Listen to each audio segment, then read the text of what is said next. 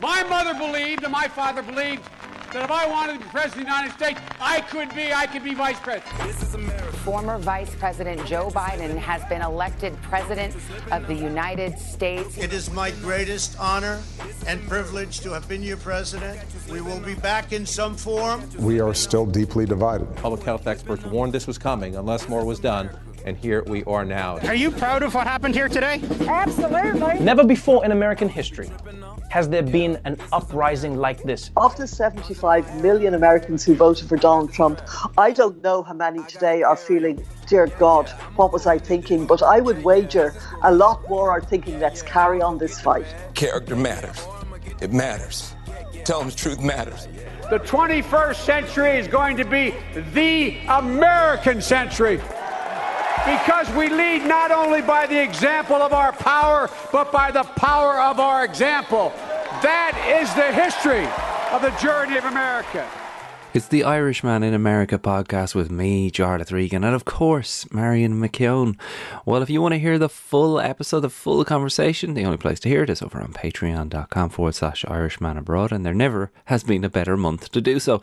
We've got a 15% discount for anyone signing up or switching over to annual membership. That's 15% better than you'll do at any other time of the year, and you can hear the entire discussion and join in the after show chat. It's one of my favourite things, to be honest.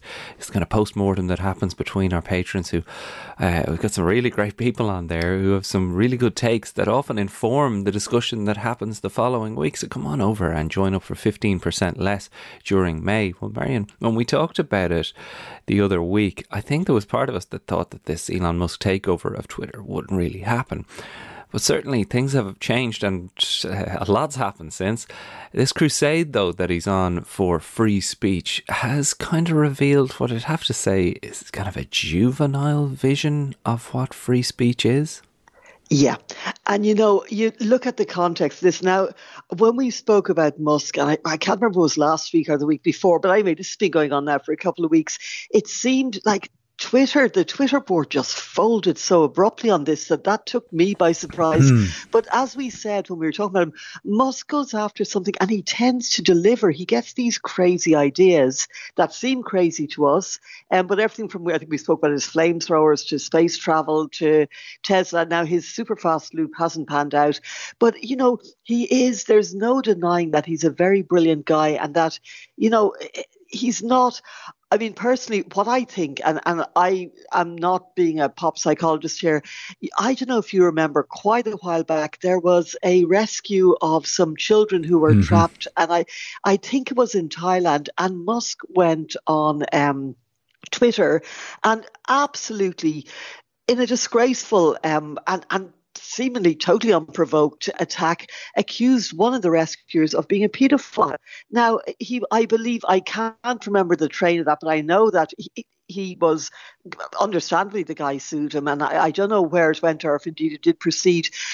But at the time, Musk then sulked like a 2-year-old because he said that he should be allowed to say whatever he wants. Well, pardon me for disagreeing, but you should not be allowed to call anyone without a screed of evidence a paedophile just because you feel like it and just because you're Elon Musk. And I think that was one of the things that made him, you know, informed his idea that he wants to be able to go to own somewhere, to have a playground where the rules are all his rules, where basically he brings the football and the football is his and he can puncture it, he can kick the crap out of it, he can do whatever he wants. And I think this is what he now feels Twitter should be. And it's such a juvenile, as you said, the approach. Now, you know, he's brilliant. He's managed to get the finance from somewhere. And I assume that there are people, backers, who may be some of Trump's mega donors who are not happy that he got kicked off Twitter and that people like Marjorie Taylor Greene got kicked off Twitter.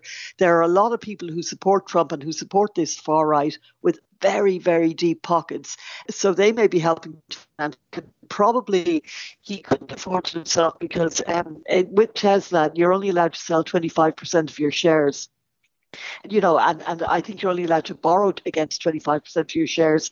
So he would be shy, given that he's already done that. He's already extended that for other things. So it's a fair assumption that he's got the money from somewhere else and from various other people. And what is their interest? Are they gearing things up for 2024? You can be sure it's political. And why do they want what you're saying? He's saying the absolute truth, because the absolute truth, does not equate being able to, as I say, to spread disinformation, to spread conspiracy theories, to absolutely lie about having an election stolen from you that you absolutely lost. So to me, it just seems, the way I see it is this. I think, look, people aren't reading newspapers in the same way that they used to. Our magazines, they're not getting their news from NPR, they're not getting their news from PBS, and they are to a degree getting it from cable news, which is basically just whether it's the left or the right, they have a very strong bias, both sides. And people have been going to Twitter for news. And, as a journalist, all of the political aides, all of the police stations around the country, if there is an emergency, if there is a fast unfolding thing, you can be pretty sure that it will be on Twitter. Twitter has become a news vehicle. And I think that Twitter and other social media, because they have become places where people go for their news, should be subject to the same constraints as newspapers and other forms of legitimate, print, radio, online media, which is that you cannot maliciously defame someone. You cannot knowingly, claim things that are absolutely baseless and put them out as truth and put them out as fact. And that's, like in America, I love the First Amendment laws in America, where you have the right to free speech, and it makes suing people for libel pretty difficult. There's a pretty high bar, and you have to prove that you maliciously intended to cause them damage. You maliciously intended to defame them. Now, it wouldn't be a hard call to say that a lot of what's on Twitter is targeting people who don't like other people, who don't agree with their views, and they have these wild malicious, and Trump was the master of that, of just lying about people, of making completely unbased claims against them. And I don't think that's acceptable. So this is where Elon Musk wants to take Twitter, apparently, where it's a free-for-all. You can say whatever the hell you want, but it's not an equal playing field, because if you're Trump and you have 90 million followers, and if you're, say, any ordinary person who might have a couple of thousand followers, there's no equal playing field there. You don't have the ability to have an equal reply. You don't have the ability, you don't get equal time. And so I just think that Musk saying that it will only help the people who are already, the Trumps and Elon Musk of this world, who already have millions of followers.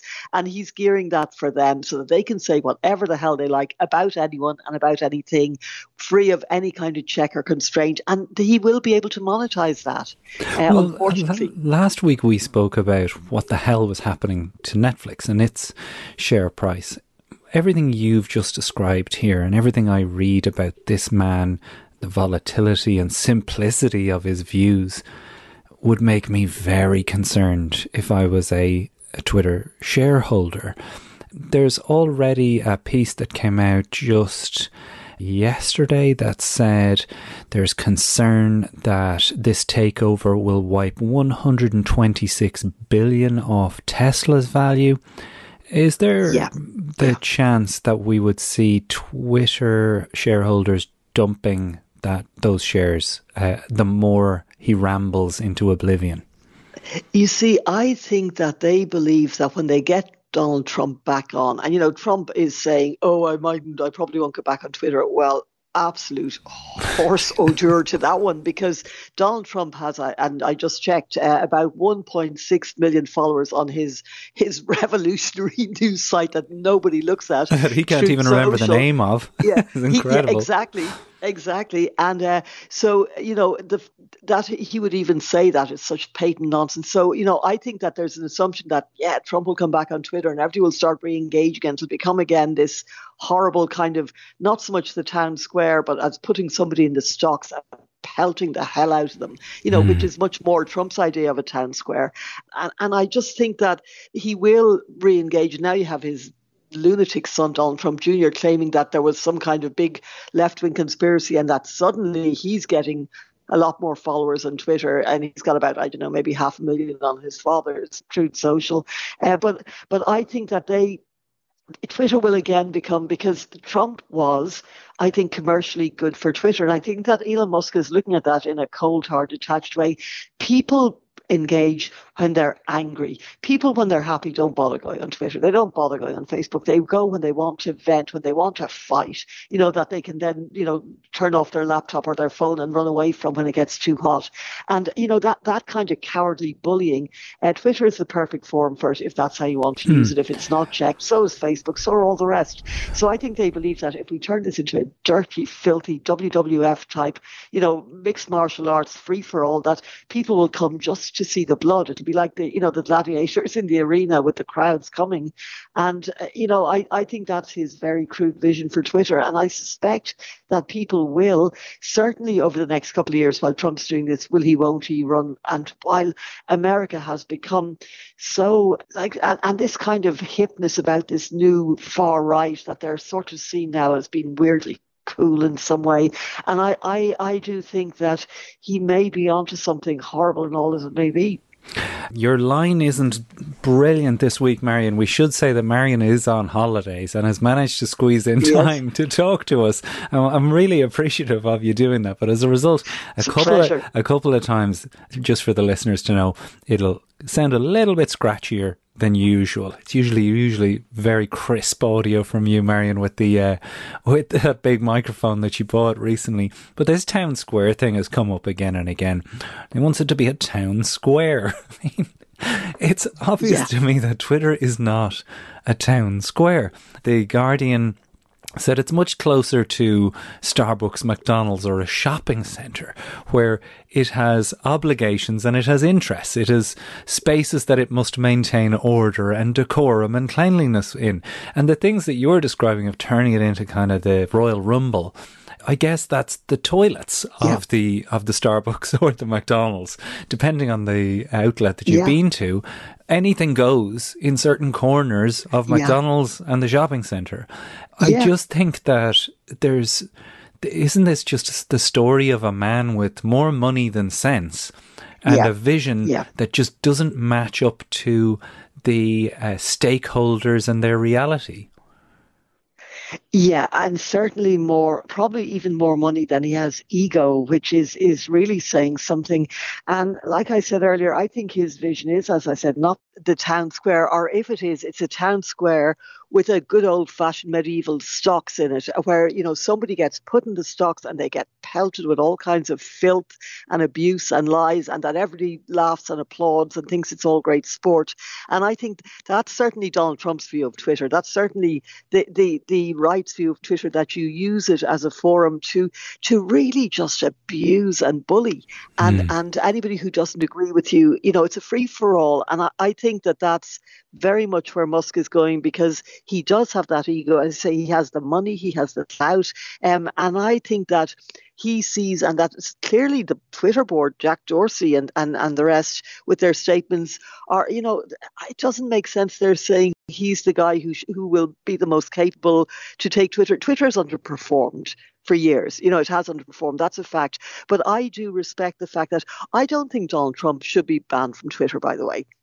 I don't. I think that he should be flagged. I think that if he says things that are blatantly untrue, or if he tries to post things that are incitements to violence, as he clearly did in the past, and it's the reason he was banned indeed, then I think that they should be deleted and there should be warnings posted. I think that he can be penalised, but I don't think, you do have to have free speech, but you cannot have unchecked lies. Freedom of speech is not the same as allowing unchecked lies and malicious falsehoods to just totally populate a public space.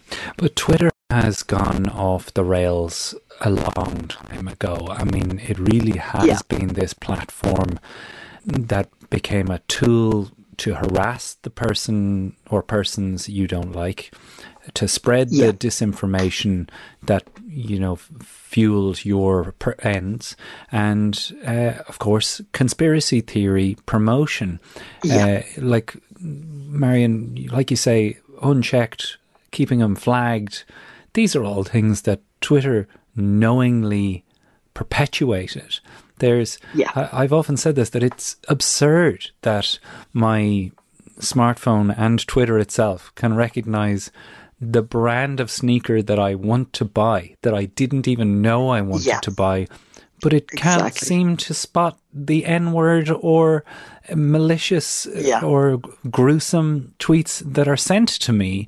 It can identify that language as abusive or threatening. Mm-hmm. It just seems like this man wants his cake, not knowing what the cake is, and that the people that are on Twitter or remain on Twitter, who have stuck steadfast with it despite all of this negative stuff that's really caused a lot of users, myself included, to go, do I even want to be part of this anymore? That there's a certain amount of people jumping already at the very thought of him being there and having this kind of control. How much of are you hearing about that exodus? I'm not hearing a whole lot about it, because I think that the same you could say of Facebook and various other, that they are, they have the same flaws, they have the same cynicism, as you say, that, they can spot, they can anticipate what you're going to eat for breakfast and flag the cereal that they think you're going to like on special offer, but they can't, as you say, recognize a harassing or abusive or racist, tweet. And so to me, or indeed post on Facebook. So to me, look, they're all about making money. That's why they exist. This is why Musk is the richest man in the world. This is why Mark Zuckerberg is up there in the top 10.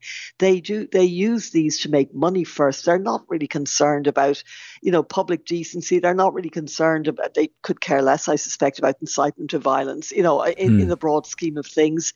They could care less about allowing false information ahead of an election, false misleading information, or allowing their sites to be manipulated by the Russians or other people. And I just think that they want to maximize the amount of profit they can make. And I really think that's the name of the game. And, as I said, I blame Congress and I blame other regulating bodies, because I do think that if they had the will, that you could say, okay, this is media. This is what the radio was in the 1950s. This is what TV news was in the 70s and 80s. This is what, this is where people, and it should be subject to the same standards. And you can very easily, I believe, certainly introduce legislation that will require the owners of social media to put in place the same kind of checks and the same kind of standards as the owners of, say, the Washington Post or, I will say even CNN or even Fox News, which have absolute bias. But there is a sort of a limit, I think, to what you can say. And if you do exceed that limit, then you are vulnerable to litigation, and you are vulnerable to defamation lawsuits and the prospect of paying huge damages. So, I think that there isn't a will, and people say, oh, it's not enforceable because different jurisdictions. Well, every jurisdiction can have their own standards. So, for example, somebody who's using Twitter in Ireland would be bound by the existing standards in Ireland, etc. And I don't see that it's that complicated, frankly. So, yeah. You mentioned the stocks there. And the pelting with fruit. This is a subject that's come up this week for Donald Trump and his fear of tomatoes. Yes. We are going to talk about that, and hopefully they're very dangerous, John. They're very dangerous. Well, they can kill you. They definitely can. If thrown hard enough, I'm sure. But I'm just interested to hear, how this emerged, that this, I believe it was a transcript. We're going to talk about that, and we're also going to talk about this Piers Morgan interview. I'm not sure if you've seen that yet, Marion. Have you seen the Piers Morgan interview yet? No, because I'm in West Cork with no TV or no nothing, so I'm afraid I've seen clips of it. So I've seen the various bits and the controversy about it, but no, I haven't had the pleasure of watching it in full. Well, we're going to talk about that and an awful lot more, but I do want to tell you guys about the big interview this Sunday. Of course, Irishman Abroad has one big interview a week, an hour-long deep dive conversation with someone of note, and Nicola Tallant is the journalist that I'm speaking to this Sunday. Now, Nicola, Marion, you will know, is a fearless crime reporter. She is a fantastic woman and great fun and super smart and outstanding as a reporter. And an incredible podcaster too. Anybody who's listened to Witness, the award-winning podcast, that she wrote, that she created, about one of the most tragic stories of Irish gangland victims, or one victim in particular, Joey O'Callaghan, the youngest person ever to enter the Witness Protection Programme. It's an extraordinary book too. Well, Nicola tells me all about that. She talks to me about the Kinahans and what exactly has changed in Ireland since I moved away. A lot of us abroad can sometimes feel a bit like, what the hell is going on back there? Well, nobody really explains it better than Nicola Tallant. That's this Sunday on The Big Interview. To hear it all, you know where to go. Patreon.com/Irishman Abroad. Now, let's talk about tomatoes and the orange fella. Tomatoes and oranges. They should never mix. How the hell does this come out to start with? You explain it to us. Well, sorry, I was just going to say one's a fruit and the other's a vegetable, and take your pick, really, because let's go back to the days of early 2016, and when I and a lot of other journalists who must have done terrible things in previous lives were going to Trump rallies on a near daily basis, and the rallies would become fairly rowdy, and you'd have some protesters, and he'd be ginning up all the crowds and the mob, and there was mobs, and encouraging his supporters to beat the crap, which was his favourite expression. Knock the crap out of him. We should play the clip. Yeah, yeah. This is the day we take our country back. So I got a little notice, in case you see, the security guys. We have wonderful security guys. They said, Mr. Trump, there may be somebody with tomatoes in the audience. So if you see somebody getting ready to throw a tomato, knock the crap out of them, would you? Seriously. Okay? Just knock the hell. I promise you, I will pay for the legal fees. I promise. I promise. And then saying, bemoaning the days that the police no longer kick the crap out of people in the way they used to do, et cetera, et cetera. They're too nice now. And then telling his supporters that if they did knock the crap out of any hecklers, he would pay their legal bills. Well, good luck with getting Donald Trump to pay anyone's legal bills, even his own. In fact, especially his own. Anyway, a bunch of protesters who were roughed up by Keith Schiller, who was Trump's chief of security, his body man, basically, who went on to get a senior position in the White House in security. These people were basically really roughing up protesters. They were even roughing up journalists. Corey Lewandowski, I remember being at an event where he roughed up a journalist from Breitbart, a newspaper outlet that was really supportive of Trump, and it was a woman from Breitbart. He left her with bruising all down her shoulder and arms, and there was nothing done, nothing said. They were really behaved like ruffians. So anyway, Trump had heard from his the best in the world security people, that there might be people turning up with tomatoes. There might be protesters with, God forbid, tomatoes turning up. And it was at one of his events in Cedar Rapids in Iowa. Now, Iowa's where primary season really kicks off, before a presidential election. And so he was appalled by this. So he said that he wanted to have people to be ready because he was put on alert. They were going to do fruit. These are Trump's words, not mine, by the way. Mm-hmm. And then he said in this deposition, tomatoes are bad. Some fruit's a lot worse, but it's very dangerous. And he said that at that event, everyone was on alert because they were going to hit, and they were going to hit hard with tomatoes. So he told the members of the audience to knock the crap out of protesters.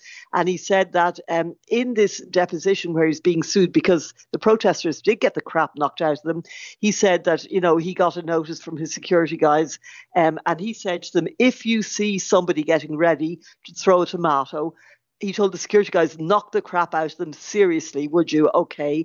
And then he said the same thing to the audience, pledging that he would pay the legal fees, as I said, for anyone, and saying the legal fees won't be so much because the courts will agree with us too. So then he was asked about the tomatoes, and he said, I'm quoting him here, that did it justify, basically he was asked, do you really think that preemptively beating the crap out of somebody because they might throw a tomato for tomato possession, justified? Yeah. Yeah, for possession of a tomato with intent to pelt.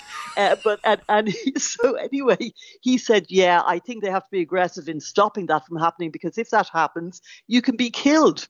Who knew? And I have done research, Jared. I have not found anyone who has been killed by a tomato being thrown at them. I couldn't find a single person. And then he says to stop people from throwing pineapples, tomatoes, bananas, stuff like that. Yeah, it's dangerous stuff. It's dangerous stuff. Wow. And then he goes on to talk again about other things being worse than tomatoes, and that it's very dangerous and it could have killed him. So, the thing about like all bullies, it kind of to me shows what a coward he is. Like really, he's afraid of and you never thought, like we all heard that, drag him out stuff. And if you see someone knock the crap out of him was a big rallying cry. I didn't think that we'd get a day in court over it. But, you have been saying for an awful long time that the day will come. In some ways, the interview with Piers Morgan is a day in court of sorts, because it's, the court of public opinion. Even though, as you say, so many people are entrenched as to what their opinion is. Piers, I thought, did a decent enough job of putting him to the pin of his collar. But overall, Marion, just boring is the verdict on this interview. Generally just a boring interview. And this would tie in with what you were saying of this is a political comedian who needs new material. He harped on the idea that as sad as Ukraine is, it wouldn't have happened if the election hadn't been fixed. Are you at all surprised that he isn't moving past the election being fixed and saying, I've done my talking about that, you know what I feel about that?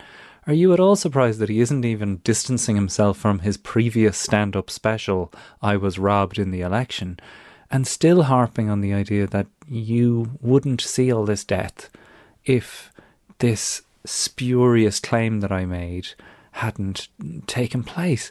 I mean, I was definitely left scratching my head, because there's literally every court in the land has thrown out this idea. Yeah. The thing is, as I only saw clips of the interview, which were highlights. And just to go to what you just said there, I found it, I was kind of thinking to myself, well, if these are the highlights, Jesus, I'm not sure I'm going to bother tuning in for the main event. Yeah. But 3 years after he won, like 4 years after he won 2016, and he would recount how the whole map went. He'd go, and first of all, we got Pennsylvania, and he'd retell the story, how he got to 306, to the point where your eyes and you were just in an induced coma. Yeah, like Grandad telling the story again of how I nearly won. How he nearly won the medal of whatever. And, and so with this, because of his ego, and because his ego is so enormous and so fragile, he cannot admit that he lost. He cannot admit that, notwithstanding that, as you said, every court case was thrown out, even by Trump-appointed judges.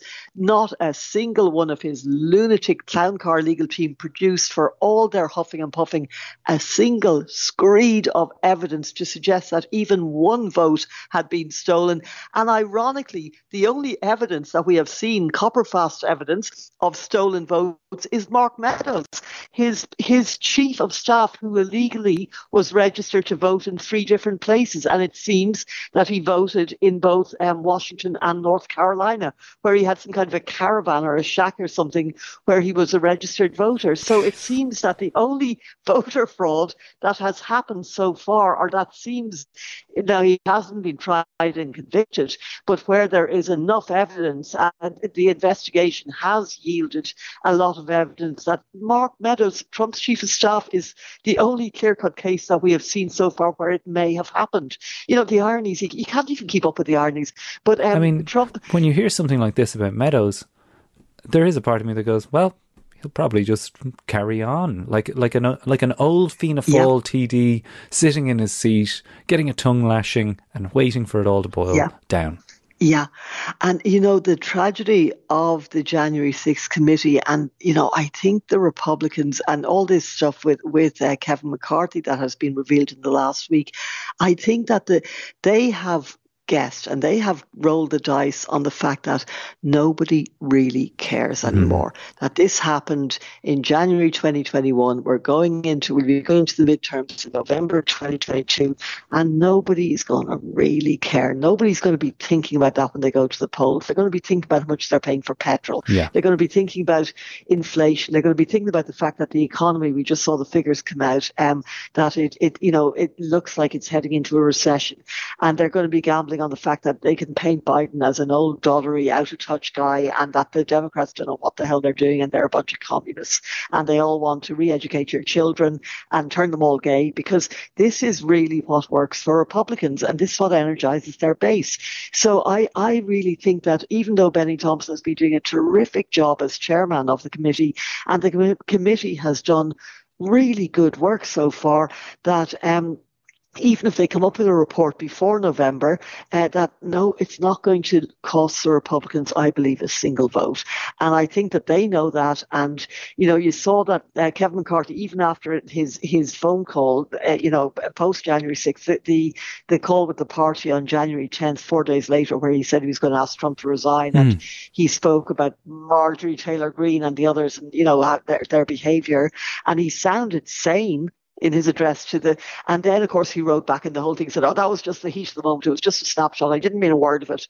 And he got a standing ovation for saying he didn't mean a word of it, basically, and for saying, let's not let the Democrats divide us on this, we're all going to move forward together, and basically this is all history now, and let's not get distracted by it. And I think that the Republicans have that kind of brass neck, that they just brazen stuff out, and they don't care if it's right or wrong, that they have an overweening interest in getting power at any cost, and that is probably what they'll do come November. Wow. Well, it is, it must be very tough for those listeners, as I say, in the States, who kind of can't turn on the TV to an extent, because the example that it does set for your kids and for anybody who's caught in a lie is that there's always a way to slither out of it. This kind of war on... And that will blow over. It'll blow over eventually. Don't worry. Give it enough time. It out. Deny. But, exactly. That is, again, not disconnected from what we're about to talk about in Ukraine. Over on patreon.com/Irishman Abroad, we're going to get into this $713 million commitment from the US to the Ukraine war effort and what that means for the battle that's taking place there. We'll also get into the Johnny Depp Amber Heard case, which gets more and more curious as the days pass. We also need to talk about California, which has introduced water restrictions as the worst drought in 1,200 years continues. So come on over and join us. And as I say, join the conversation after the show. And as I said, all through the month of May, we're offering a 15% discount on your annual membership. So you can save a couple of quid. I know things are tight, so that's why we've brought this in. The May Day discount from Irishman Abroad will run through May. I hope you'll come over and join us. Ready? You have the cameras rolling? This is America. A lot of people who would probably consider themselves liberal have done very well financially under the Donald Trump 4 years. You encouraged espionage against our people. You condemn any interference by Russia in the American election. By Russia or anybody else. Russia, please, if you can, get us Hillary Clinton's emails. Please, Russia, please. To renew America, we must revitalize our democracy.